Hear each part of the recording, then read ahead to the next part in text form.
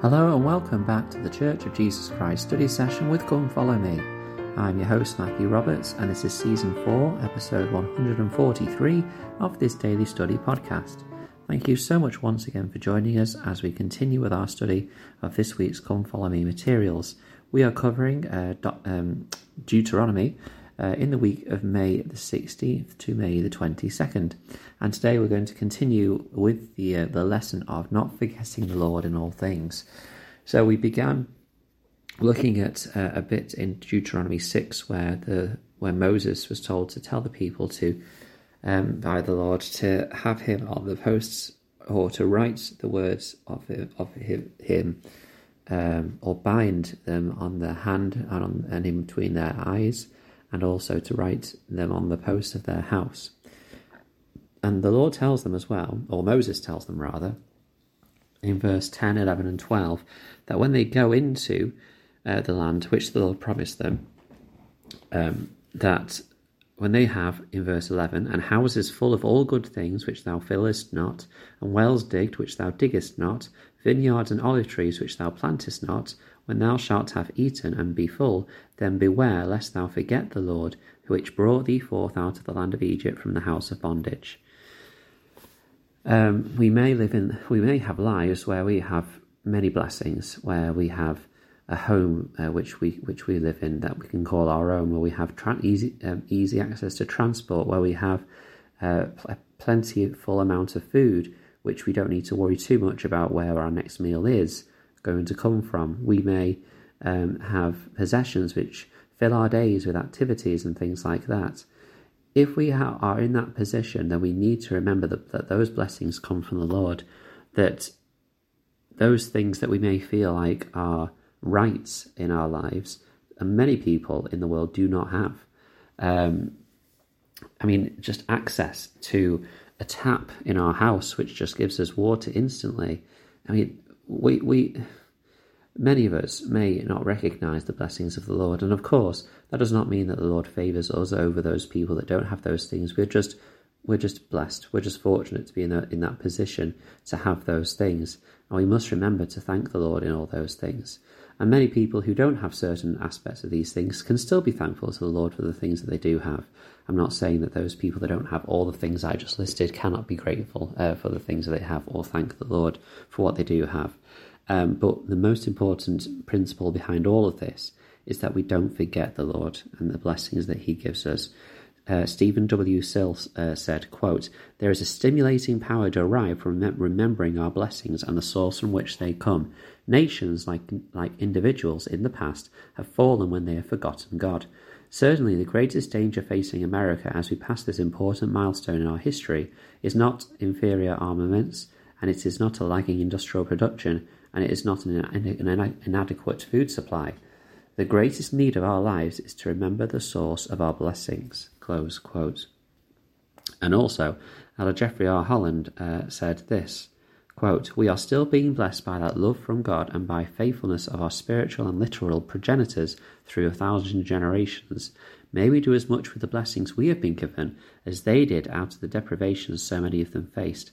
In such abundance we may never forget the Lord, nor go after other gods, but always be an holy people unto the Lord. If we do so, those that hunger and thirst for the word of the Lord will continue to come as doves to our windows. They will come seeking peace and growth and salvation. If we live our religion, they will find all of that and more. We are a blessed people. In such a marvellous time as this, I feel an overwhelming debt of gratitude. I thank my Father in heaven for blessings unnumbered and incalculable, first and foremost being the gift of his only begotten Son, Jesus of Nazareth, our Saviour and King." Close quote. Not only should we show gratitude for all the physical things in our lives and the temporal blessings that we've been given, but also we should show tremendous gratitude for our Saviour Jesus Christ, for the atoning sacrifice he made, which he made because he loves us and he wanted us to be saved. This, of course, reminds us of the invitation which, during a year of pandemic, a year where people have been shut away in their homes for a number of months, and many things have been cancelled, and lots of opportunities have been lost or missed. that in this year, our prophet, President Russell M. Nelson, gave a message to the world which was focused on one thing, that as a medical professional, that as a scholar of science, that as a man who had healed people physically throughout his whole career, he had, in this time of difficulty and health anxiety, one thing which he taught to the entire world which would be able to heal them and help them to feel more at peace, and that was the spirit of gratitude, recognizing the blessings that have come from the Lord and thanking him for everything that he has given us. That was a huge, tremendous teaching. And whilst, many of us will have taken on board the week of social media gratitude journal which he suggested, have many of us done anything about that since then? I know I haven't. And so perhaps it is studying this is a good moment to do something again, or to make a habit in our lives, a daily habit, to make some sort of recognition of gratitude for what we have, whether it is use our social media page or platform as a gratitude journal, or keep a gratitude journal separately, or simply to pray. And whenever we pray daily, have a tremendous, sincere gratitude for the blessings that we have had that very day. Another way that we show recognition and gratitude for the things that the things that the Lord has blessed us with is the way we testify about it, and we share our witness about what the Lord has given us. And further on in Deuteronomy 6, from verse 20, we are taught about this when Moses tells the people, "And when thy son asketh thee in the time to come, saying, What mean the testimonies and the statutes and the judgments which the Lord our God hath commanded you? Then thou shalt say unto thy son, We were Pharaoh's bondmen in Egypt, and the Lord brought us out of Egypt with a mighty hand. And he brought us out from thence, that he might bring us in, to give us the land which he sware unto our fathers." When we raise our children, we need to help them remember the blessings and the miracles which were made manifest to them, so that they were able to come forth. And that is something to consider, how we will pass our faith on to future generations. How will we help them know why or how they were able to receive these blessings into their lives as a result of the blessings which the Lord has brought you, their parents, into your lives. So remembering and being thankful and grateful for what we have is a huge direction or counsel to us. We'll move on to the next section, which we're going to study this week, just briefly, because, of course, the episode will be ending in a minute or two.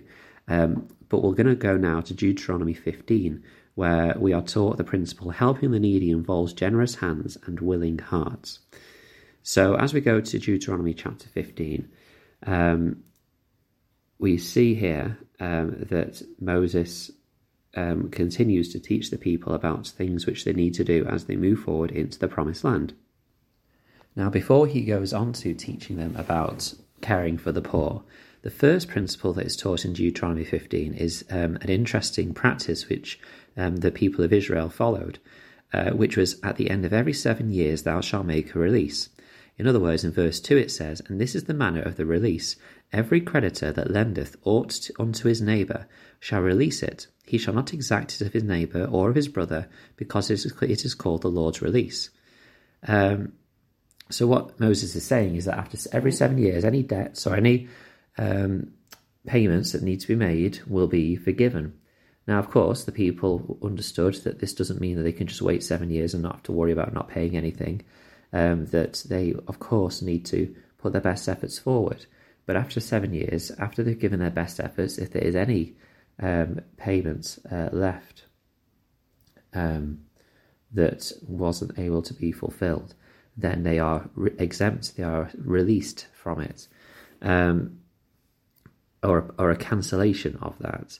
And it's just an interesting practice, which is a beautiful principle. I feel like that if we were living in today's world, that perhaps it would be abused, and that it would not be such a great thing in the secular world in which we live today. However, in a group of people who are aiming to become like Christ, to be like Zion, then this would be a beautiful principle to have, one which is of great mercy and love, just like our Father it has for us in our spiritual release, which our Saviour has paid for a high price. We'll continue through into Deuteronomy 15 tomorrow, so please do join us then. Thank you so much for listening today. Please do share what you studied on the Facebook group, Church of Jesus Christ Study Session with Come Follow Me, and until we meet again.